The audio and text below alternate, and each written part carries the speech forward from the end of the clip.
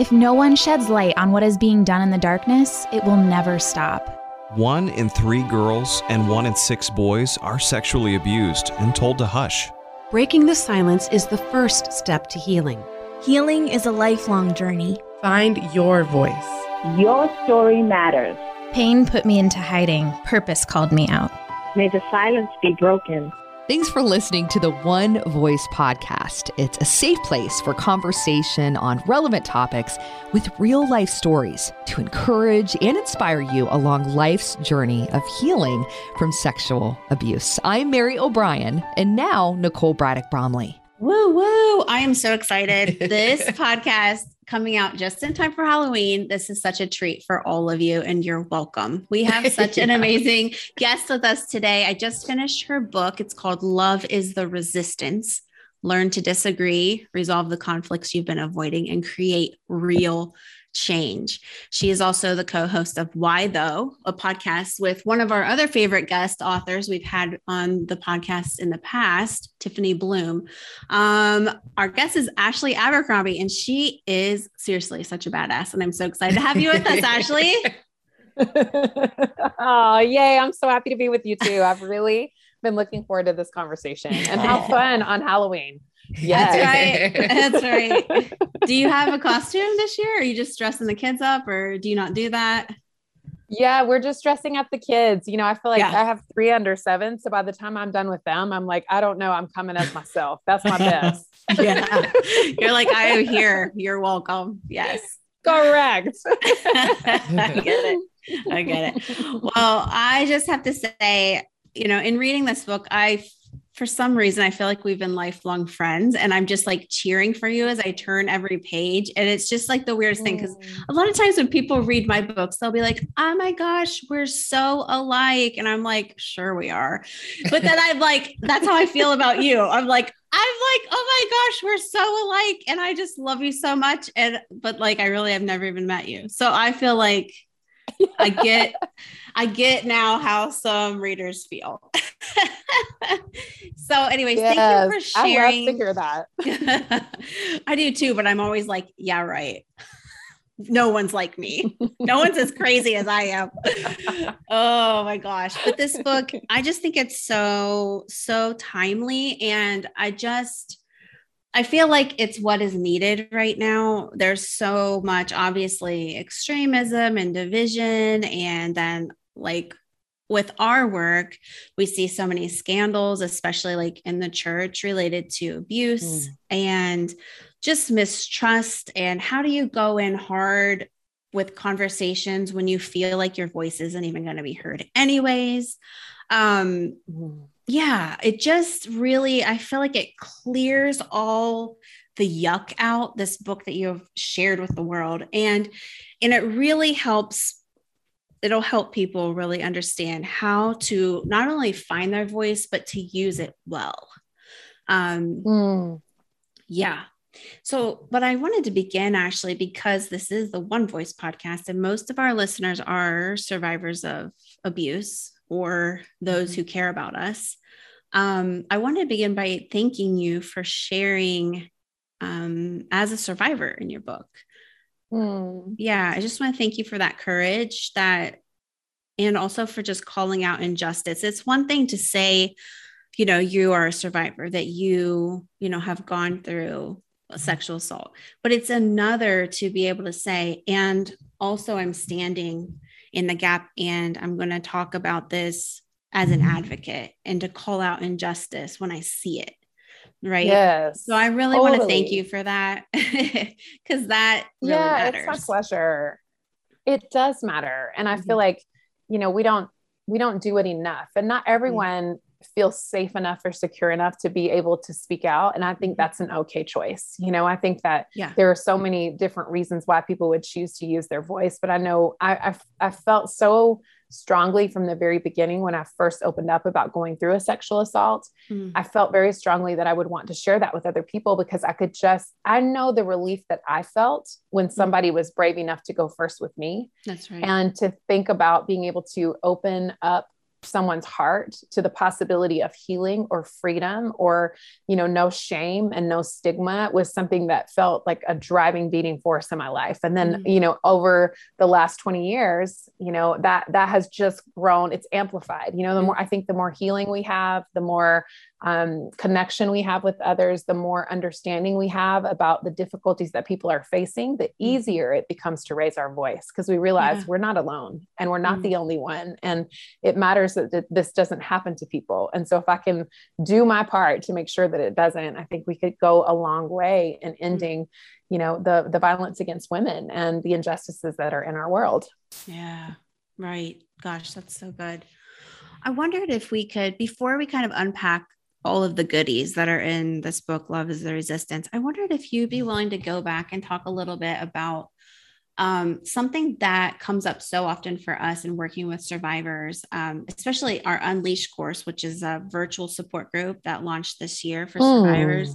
It comes up all the time. In fact, we've devoted one of the 8 weeks to it, and that is a week called Masks.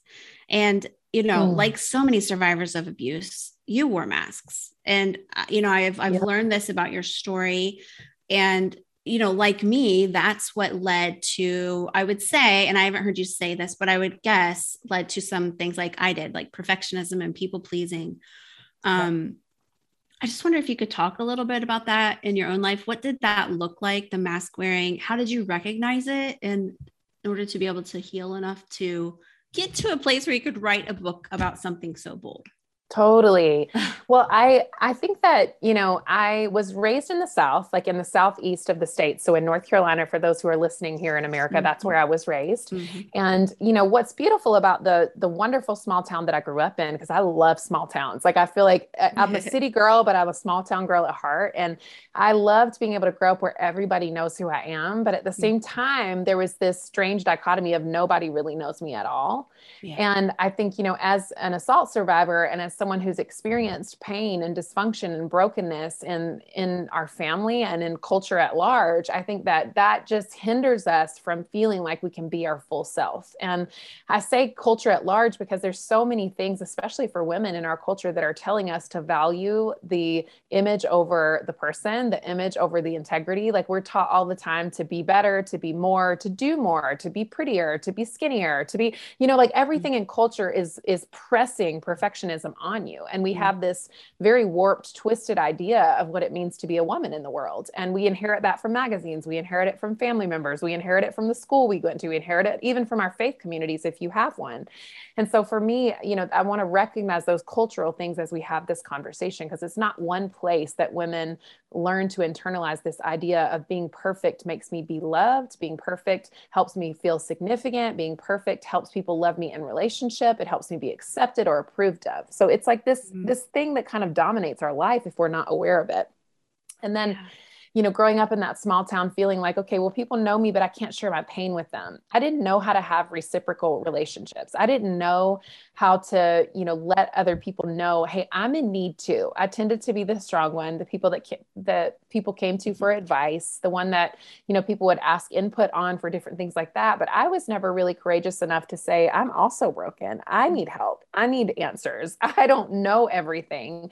And I think it also made me a terrible friend, because who wants to be in relationship with someone that never has a need? It's like the worst one-sided experience, Yep. And I think that's what I cultivated for a long time in my life, because I honestly just didn't know how to do better. Yeah. And then through the recovery process, because one of the things that produced in me is not just the things that you named, but also addiction. So I struggled with the eating disorders. I struggled with abuse of alcohol and drug addiction. And I think because of that, when I finally started to get help in my early 20s, when I finally just allowed myself to admit that my life was completely unmanageable, that things were absolutely out of control, and that I no longer had the wherewithal to fix anything on my own. And when I finally just admitted that to myself and admitted that to God, and it took me a longer chunk of time to actually admit that to another person, but just even sitting in that truth helped me realize, like, wait a minute, where did this idea of perfection come from? Why do I hide my pain? Why do I mask the difficult emotions and trauma that's living on the inside of me? Why do I feel like I have to hide this part of my story? And part of it was that I really honestly believed that I was the only one. you know, because I had never talked about it. So I thought like, I must have done something wrong. It must be something to do with me. Nobody else seems to be going through these problems or these challenges. And what really woke me up was being in a small group with women. And I ended up driving someone home, and she was part of our group. We stayed in the small group a little late, and she rode the bus here in Los Angeles, and it was super late, like 11 p.m. So I said, hey, how about you just jump in my car and I'll drive you home tonight? And I drove her down to this area in downtown LA. And I was about to drop her off, and I said, well, can I walk you to your door? Because this doesn't seem, you know, very safe. And she just kind of looked at me with this sort of like desperate, wild-eyed, you know, just no. She was like, no, you know? And I was like, oh, that's really interesting. But there was something in me that was like, okay, let me let her just get out of the car. And then 5 minutes later, she called me and she's like, Ashley, I don't know if you figured this out yet, but I'm homeless. And I thought to myself, like, we've been sitting here in this small group. I haven't told anybody that I'm trying to heal from a sexual assault, that I'm recovering from an eating disorder, that I've been struggling with drugs and alcohol addiction, that I'm trying to beat perfectionism out of my life. She's homeless. And then I thought, wait a minute, we have to change everything about what we're doing. And the next time we showed up in the group, I said, we're going to change the name of this group to Breaking the Silence. And I'm going to go first. And we're going to talk about the things that are hard for us. And you don't have to, there's zero pressure, but I'm going to go first. And anybody who needs to share or offload something, I want to create a safe space for us to do that. And sure enough, one by one, each woman started to unpack something that was painful for her, something that was very real for her, something from her past that she'd never told anyone before. And I knew we were onto something. And I think it's that great exhale of like, me too. And so that kind of started me on this journey of coming out of perfectionism and really realizing that I wanted to normalize having a broken life, because that's what it means to be human. There's nothing wrong with us. Every human has issues, problems, and pain. Every human has conflict and tension that they don't want to deal with. Every human is going through hard things, and life is brutal, but it's also stunningly wonderful. You know, everything about it. You know, we can find joy in the hardest places. You can find light in the pitch black darkness. Like, that is the truth of humanity. And I wanted to normalize that for people. Yeah. And I think it's interesting how, do you think some of our coping and some of our survival skills can just be the safe place that we live out of? And the fear of trying something new, like actually connecting or belonging somewhere, or telling our whole truth or being vulnerable, that doesn't feel safe. Like our coping that we develop to get through it, that's safe. But once you do finally take that big step, you realize, oh, this could be safe too, maybe even safer. Yes. That's so powerful. I had a mentor say once, you know, you have to survive. Like, you do whatever it takes to survive. And at the same time, there is a place that we as survivors can get to where we say, you know what, I have survived and now I want to live. Like, I actually want to live. I want to show up in my life. I want to be my whole self. I want to, you know, shine light on the dark parts and not be ashamed of them. You know, it's like, I think that we all get to make this courageous, big decision on the process of healing as we're ready to live. Yeah, that's well said. Yeah, I love that. Well, speaking of being able to truly live, I just think, you know, relationships are so important to our healing process, our healing journey. You know, we really we're able to test some things out in a relationship. We're able to hear the truth from people, you know, speak to the lies that maybe we believed, and we find validation, we find comfort. But then, just kind of segueing into your book, it's also a place where there's a lot of hurt. You know, people say insensitive stuff. They, you know, they're very misinformed, or they, you know, really want to hold tight to these beliefs that they heard from their cousin Karen on Facebook. Like, you know, how in the hell do we step into that? Like, it's hard enough to have relationships, especially if you've been hurt in them. And the majority of us who have been trauma survivors, we've been hurt in trusted community, safe, what we thought was safe relationships. So then having to enter into the tension, into conflict, to, you know, resolving, like certain beliefs that we know they have that we don't. And like, especially in today's time, everyone wants to talk about it. We used to not really talk about those things, but true. It's like, now that's all anyone has to do. And I don't want to hear it. So then do we just shut down these relationships altogether? Probably not, but sometimes maybe. So that's kind of what I wanted to dive in with you today is, I mean, it's like the topics in this book are the topic of the hour for so many of us. We've got to acknowledge the conflicts that are there. You know, there's so much political and social conflict, but how do we approach that in the best way, especially if relationship conflict or relationship betrayal can be really triggering? Completely. Gosh. I mean, you've said so much there and you are spot on. And that's part of why I wrote this book, is because I was so troubled by the way we are approaching the world and by the disagreements that hang in between us. And so disturbed by our lack of capacity to allow other people to be who they are and where they are. We take everything so personally, and these conflicts really are wrecking our relationships. So I think, to answer your questions, I would say we have to start small. I want to start here first, because I think that, you know, if you don't have a few trusted friends, a few trusted people, it's going to become even harder to navigate conflict. And usually what happens is we either choose to completely avoid it and sort of, we could go on the toxic positivity end of the spectrum, or we can just be like, la di da, elephant in the room, don't see it, don't care, not addressing that.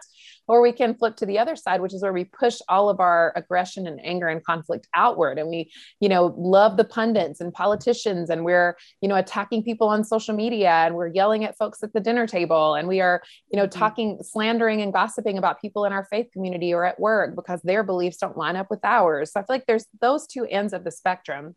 And part of that comes from not having close relationships with folks who, where they're honest and it's reciprocal, and you are seen and you are known, and your brokenness is accepted. And you also are accepting the brokenness of others in relationship, and you're able to suspend your judgment when you need to, and you're able to talk about hard things and to open up your life and to receive wisdom and to offer wisdom. And you can hear in all that I've just said, this sort of generosity that can exist in safe relationships. And so I think you have to start really small. And when you're loved in those circles, it becomes easier to better understand the conflicts at large, you know, the big social issues that we're facing in our society, whether that's racism or sexism or, you know, I don't know, you name it. There's a million isms, you know, cynicism, there's a million of them. You can name the thing that you feel passionate about, or the thing that you feel called to pursue or speak up about, or just, you know, kind of keeps you burning at nighttime. We all have them. But I think, you know, starting small helps you really know that you're loved. So when you get hurt in the world at large, or you get hurt at work by an acquaintance, or you get hurt again by someone that you thought was going to, you know, do right by you and they didn't, or you get hurt on your job, if you have a small circle of people who really love and care about you, and a small circle that you love and care about, it becomes easier to navigate those bigger conflicts. And so I think we have to start small. And I think that comes from not resenting the ordinary spaces that we live in every day. It comes from learning to be content with ordinary life. And it comes from being able to say, you know what, I don't need to be big and glorious to feel important, but I am going to care about these friends that are right here in front of me. And I'm going to care about these children if you have them. Or I'm going to care about these coworkers that I see every single day of my life for 8 hours a day. I'm going to begin to care about the ordinary spaces that I'm in. And that's where I think the sweetest relationships can actually develop. And I used to always push my life outward too, because it just felt so much easier to pretend and perform, or to kind of attach myself to something that really on a day-to-day basis wasn't really something I was deeply connected to or deeply working on, because that was much easier. It doesn't require intimacy or vulnerability or reciprocal connection. And I think that we really have to ask ourselves, man, do I have kind of that safe circle from which love starts? And then love can get bigger from there.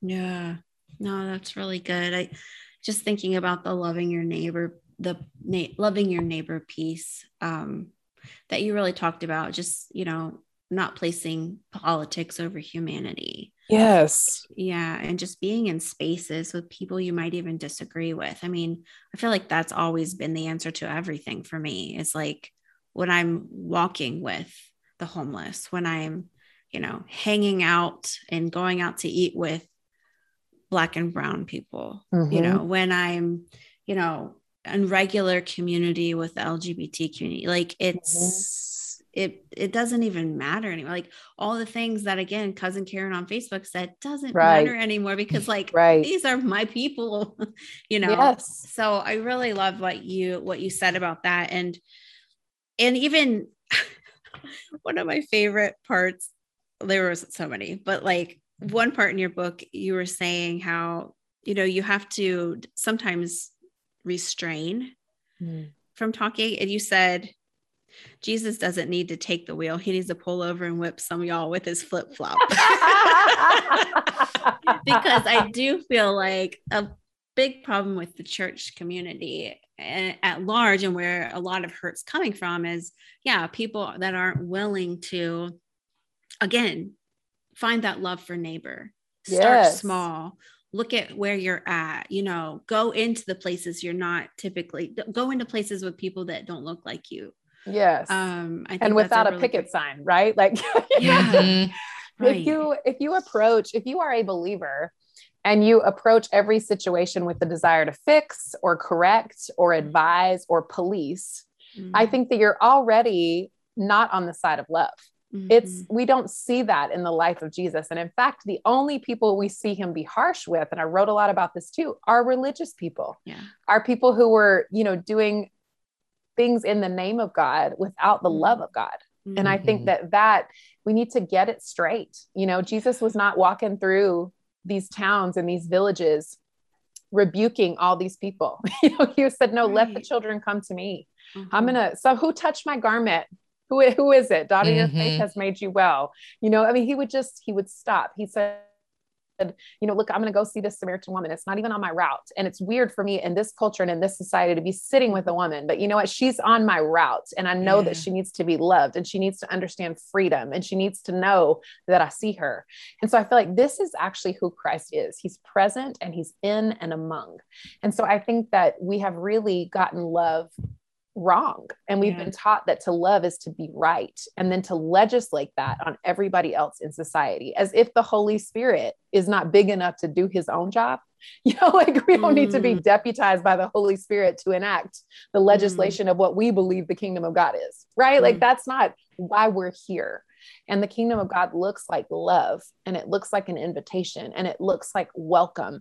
And it is full of truth. My life has been completely transformed by love, but it started with love. It didn't start with truth. It didn't start with the Bible being beat over my head. It didn't start with somebody saying, hey, you know what? You need to stop sleeping with your boyfriend. You need to stop doing drugs. You need to do this, that, and the other thing. No, it started around the table. People invited me to come to dinner. They invited me to come to coffee. And within 6 months, I asked them, can I come to church with you? Because they were good to me, and they were kind to me, and they were in relationship with me, and they cared about me. They weren't trying to just proselytize to me and add me as a little tick on their evangelism list. You know, they actually saw like a really broken person, but also really loved me. And I think that we need to really understand that the heart of God is to draw people in. And I think that Love is the Resistance, this book, I pray that it brings a more faithful witness to the church, because there have been so many moments where I've just like been embarrassed about the public witness at large. And part of that is because it's so grossly is missing the mark. And there's such a gap between what I see from the Christians in my life. Like here I am talking to you, Nicole, and talking to you, Mary, amazing women who love God. And that public witness does not represent who you are. And it does not represent the people that are in my life who will show up in the middle of the night, who will love you, who would give you the shirt off their back, who'll bring a casserole when somebody passes away. Like, you know, this is the true witness of the Lord, these people full of love and welcome. And I hope that we can have a more faithful public witness, because the world desperately needs to see that faith still works. Hey, real quick, I just wanted to let you guys know our current fall session for the Unleash Survivor e-course and support group has already kicked off. We're very excited for all the survivors who are joining us, and it's just going to be such a beautiful journey. Sorry for those of you who didn't get in time. Just kidding. I really want to offer another one this upcoming January. So please keep your eyes out for that. It will be found at iamonevoice.org. You can find out the times. We often have scholarships for those interested and in need of financial help. So reach out to us for that if you're in need of that. But plan ahead for that. I think it'll be a really good experience for many of you who've been thinking about it or have been looking for something to get involved with as far as like finding a small community. It's just such a safe place to be able to show up as you are, to talk about, you know, the effects of abuse and the struggles that we're going through, and to hear from others and know you're not alone. There's so much value in these groups. I can't say it enough. So please keep your eye out for the next course. The winter course will likely begin right after the new year. Also, we've got new merch. Check it out at the One Voice store. Go to iamonevoice.org, click store. And we have some really sweet new artwork on some t-shirts, some just really empowering messages, and wanted to let you know about it. I go back and forth so much in my own personal life with, like, you know, I'm an Enneagram 9. So I'm like, you know, I'm a peacemaker. I'm mostly calm. Like, I want to see both sides of everything. Right. Yep. But then, like, in a flash, if someone wants to start talking about things you went hard on in your book, Black Lives Matter, immigration, white Christian nationalism, Christopher Columbus, God damn it, narcissistic, racist, misogynistic leaders, like, I'm real quick to go from 0 to like, try Jesus, don't try me. You know what I'm saying? So, I do. I mean, and you went in hard on it. I was howling reading this book because you went at it. But see, that's where I struggle with the conflict, because like, I can just lay low for a while, but then suddenly, oh dear, the fire has started. You know what I'm saying? And then I don't know where to reel it in, because it takes over my day. And then I'm nervous because I don't want to break relationship, but I really, really believe in this. You know what I'm saying? It's like the social justice, like, fighter comes out, and then, but the conflict isn't what I'm going for, but I do believe I'm right. Yes. Okay. So I love this. And I relate on so many levels. I mean, if anybody does the Enneagram, I'm an 8 with a very strong 9 wing. So basically and my that means wing is an 8. Very okay. strong. These so there days, it is. Because I'm healed. Right. Same. So like, I feel like I'm already in conflict with myself all the time, because I'm like, you want to fight, raise it up, you know? And then I'm also like, wait a minute, make peace. Like, let's see this from every angle. Let's, you know, so I'm in conflict with myself all the time. But what wrecked me the last, you know, since 2016, to be honest, is the story of Jonah. And I took my time in the book to talk about this. And I love to bring it up anytime I'm preaching in the last couple of years, because I think this idea of Jonah has the capacity to help people like us. It does. And it's because Jonah is, you know, disobedient to God. And as I was raised, I was taught in my little Sunday school growing up that this story is actually, you know, we have this story so that we'll obey our parents. Like, look at Jonah being disobedient. He ended up in the belly of a whale. Now, you don't want to be like Jonah, you know? And then as I've gotten older and really studied it, man, is this a tale of mercy?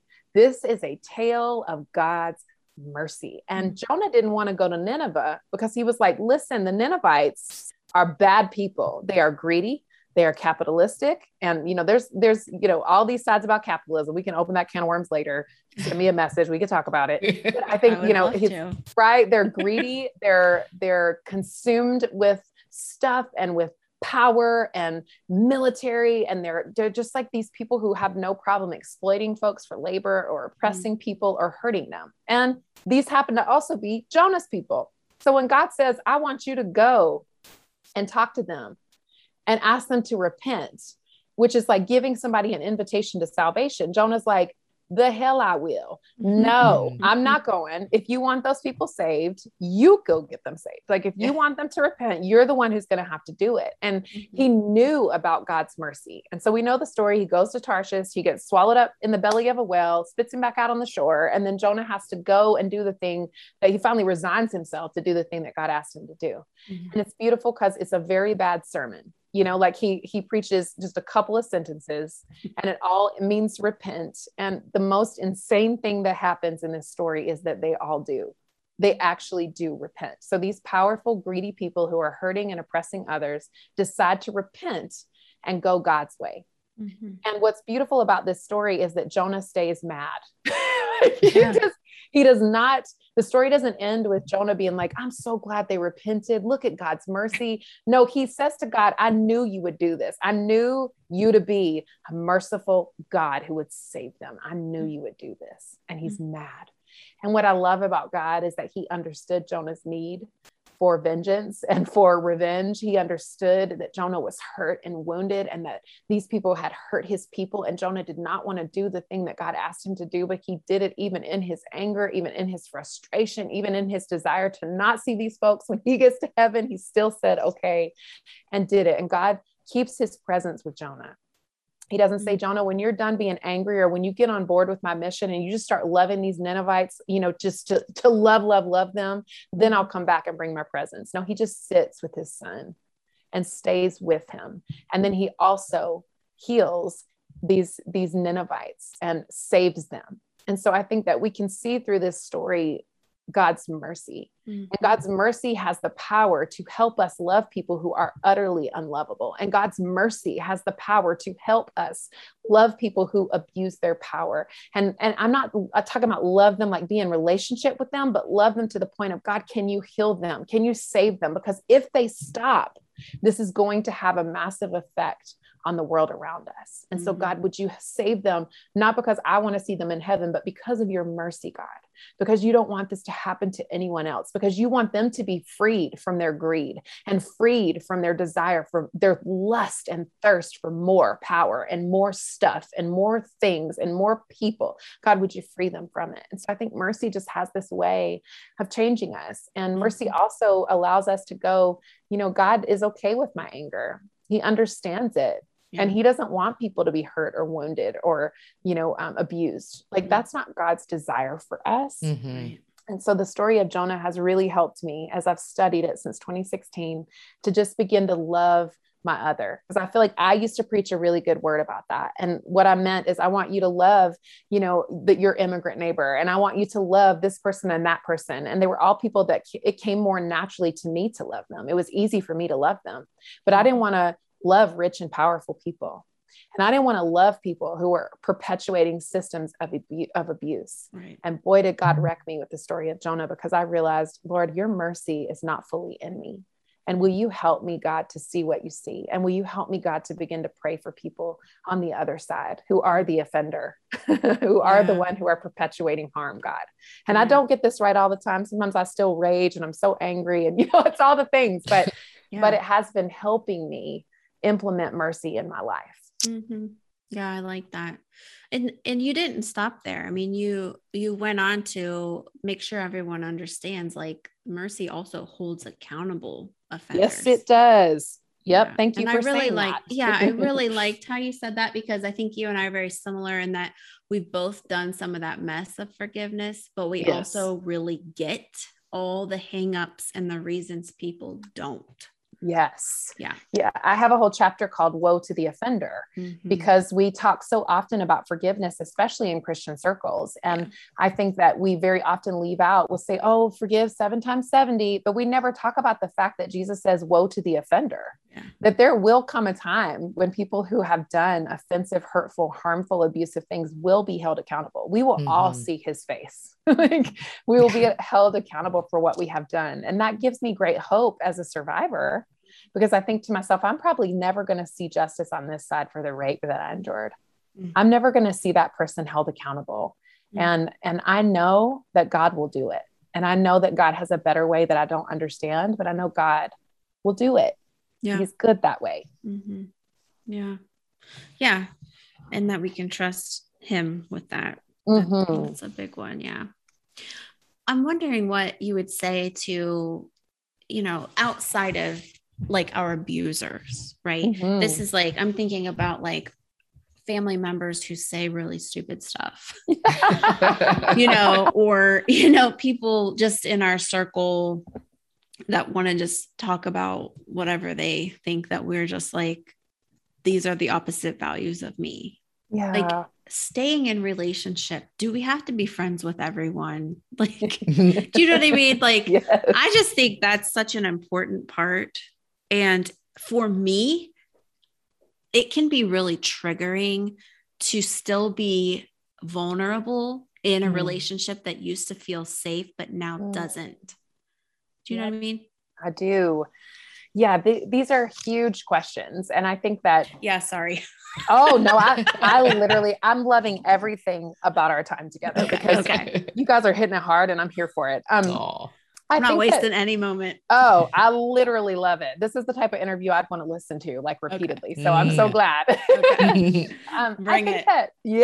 So I think, I started earlier about the small circle of safe people, right? And that is the place where you can practice being wrong, or you can practice being loved, where you can practice safety and practice vulnerability and intimacy and connection, right? So that's your safe circle.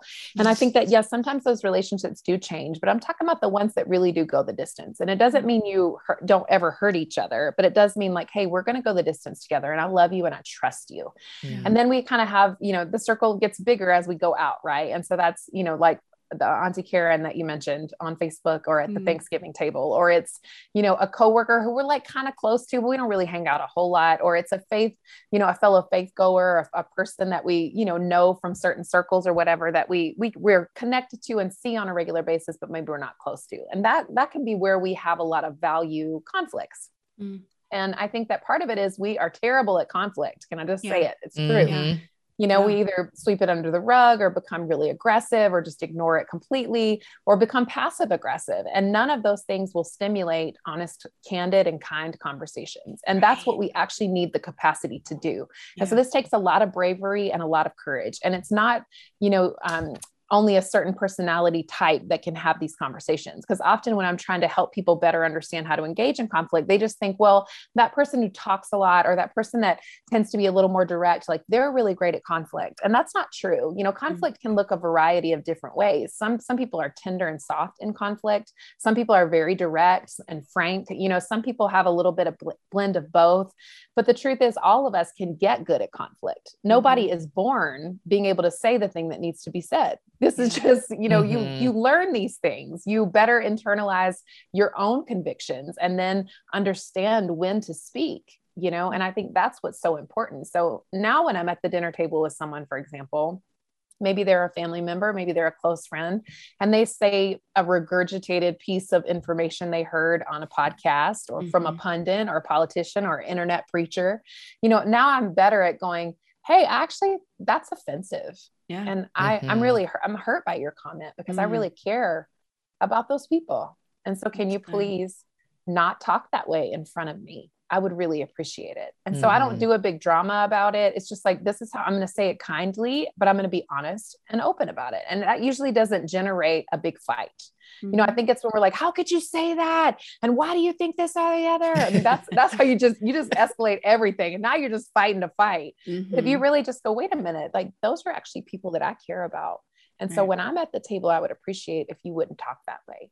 And so I think that we each have to learn to just start being brave in our relationships and start sharing the thing that we feel convicted about and learn communication tools. In chapter 9 of the book, I lay out a whole list of tools. Yes. And at the end of every chapter, I offer a technique that you can use either for personal reflection or communication, interpersonal communication, because it is an area that we can grow in. And again, you're talking to a recovered perfectionist who never used to say anything she thought. And now like, I'm going to say everything I think. I'm going to be sweet about it, but I noticed. I like it. More of that. Yes. We can grow, right? Yeah. Chapter 9, that was really good. I love just so many critical, practical tools for engaging with conflict. I think just everybody listening really needs to go out and get this book, even if it's just for that chapter. It's so helpful in these days. Yeah, I think so. I wanted to be helpful. My husband and I do a lot of premarital and have for a lot of years. And we talk often about when you're preparing a couple for marriage, you talk about so many things. You talk about what are your values around education? How do you do your budget? What is your education background? What's your cultural background? What's your ethnicity? You talk about all these things. Who's seated at the family of origin? Did you come from a 2-parent household? Did you come from a single parent household? Were you raised in the foster care system? Like we talk about all these things very openly and honestly, because these are the reasons couples fight. Yeah. And we don't do that in any other relationship. And why? Exactly. And so we need to better understand like, hey, someone who's raised in poverty is going to see the world much differently than someone who is raised in an upper middle class position. Someone who's had a job since they were 14 is going to see the world very differently than someone who came from a family that paid for their college degree and their master's. Like we have to understand that class and race and gender, all of these things are actually impacting the way we view one another, the way we view ourselves. And if we can make more space for each other's backgrounds and cultures and where we came from and our perspectives on the world, I think it would be easier for us to suspend judgment and better understand the reasons that we fight. Because when you know that, you can manage your own triggers. You can become more self-aware. You can have more empathy and compassion for where the other person is coming from. You can hold space for people who are different than you. And I think that we've really lost that art because no one is teaching it. You don't learn it in school. Most faith communities aren't teaching it. Where do you learn it? Where do you learn to become a better communicator? Someone who can handle conflict. Where do you learn that? You know, you have to teach yourself or be in a great workplace or somewhere that is teaching it. But I believe that we can all learn these things, and I believe we can do better, and it's time for us to do better. Yeah. I am just so behind that so much. You even had a chapter called Language Matters. And just that alone is like, I think that's the most important thing to being any type of leader anywhere. Like the way that you are able to communicate with people and resolve conflict, but just the communication part and just being trauma informed in the way that you speak with people.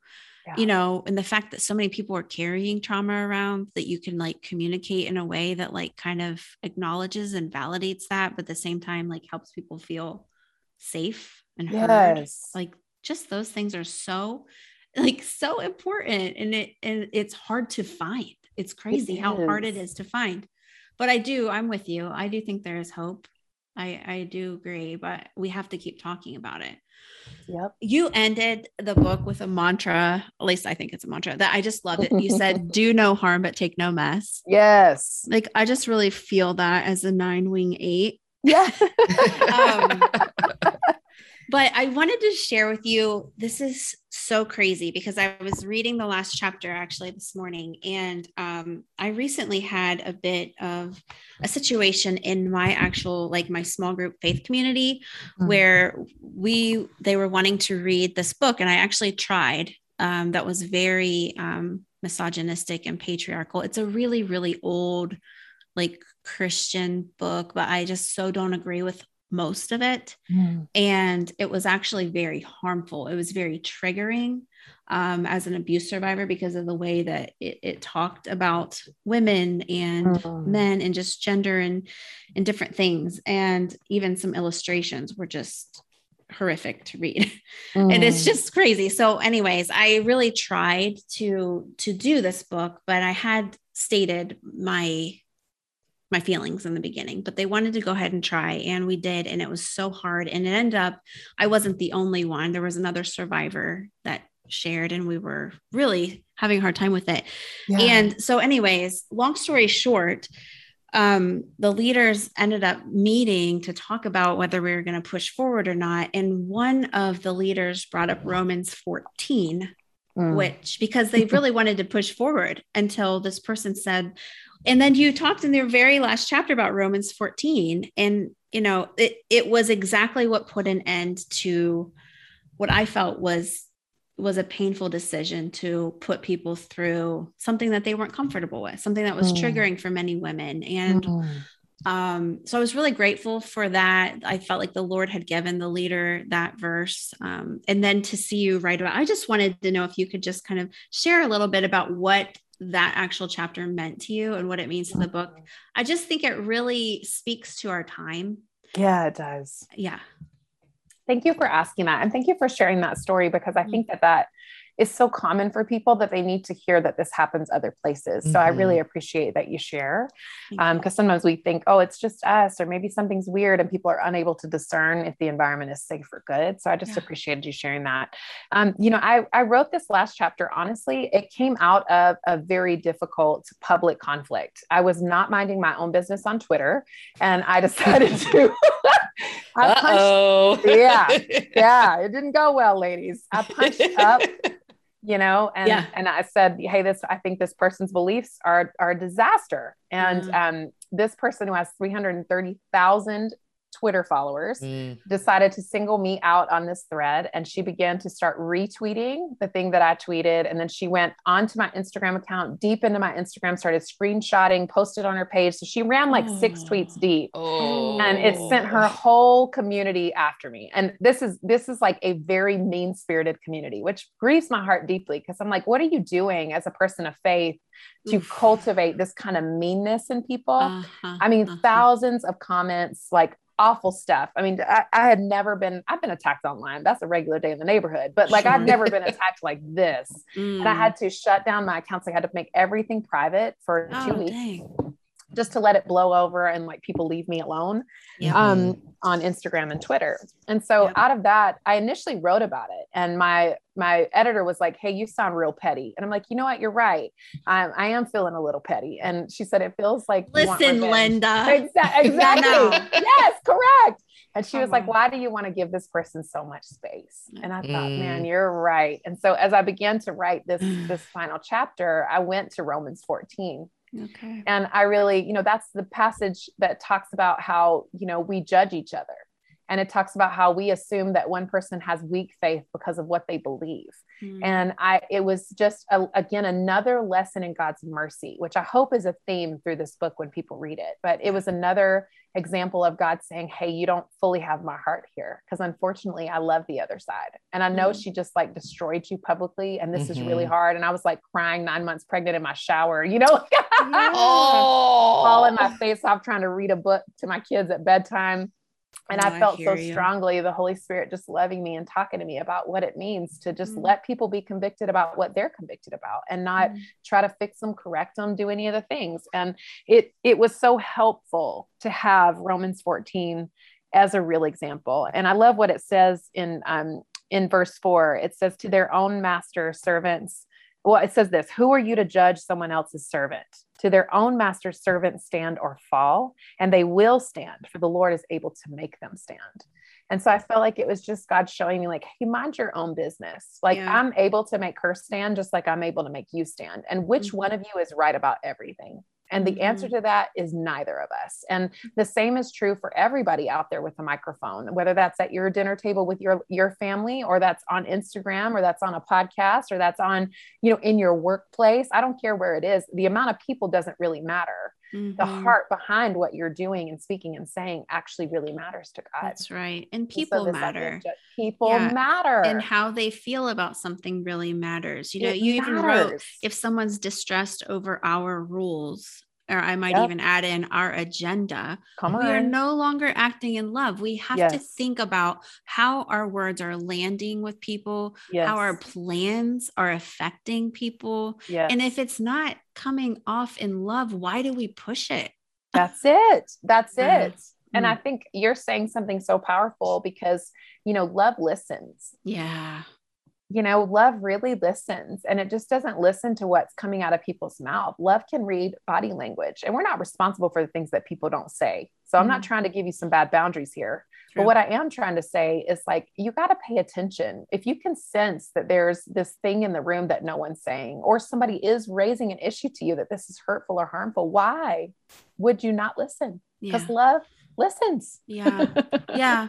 And it learns. It's willing to sit and learn, even when you may not understand. And so I think even for the survivors who are listening today, just to know that like what you have experienced can be, it's not on you to teach people, but it is an opportunity for people to listen to you and to understand your pain so that they can be better. They can be better in whatever field they're in, or as a parent. I mean, if we can just sit and listen to each other's stories and learn what it might look like on the other side of the tracks, that's what love is. You said language matters and love listens. I just think that is just so beautiful. Yeah, it really is. I'm so grateful for the work that you guys are doing. It's really powerful. Thank you, Ashley. Well, tell people how they can connect with you if you're not private anymore. And if you are, that's okay. I'm not anymore. So you can come sass me on Twitter if you want to. And, I'm also on Instagram, which is probably where I spend most of my time, at Ash Abercrombie, and ashabercrombie.org on my website. There's, all kinds of resources or blogs that you can read, different things going on over there. If there's any way that I can serve you, I'd love to. And it would be such a joy to connect with you guys. So thank you. Awesome. Well, this has been such a treat, like I said. So thank you so much, Ashley. Hopefully we'll connect again in the future. I'm looking forward to it. We'll see ya. Bye. Thank you so much for listening. Be sure to subscribe, write a review if you heard something you liked, even invite others to listen so we can be on this healing journey together. You can check us out on Facebook or go to iamonevoice.org.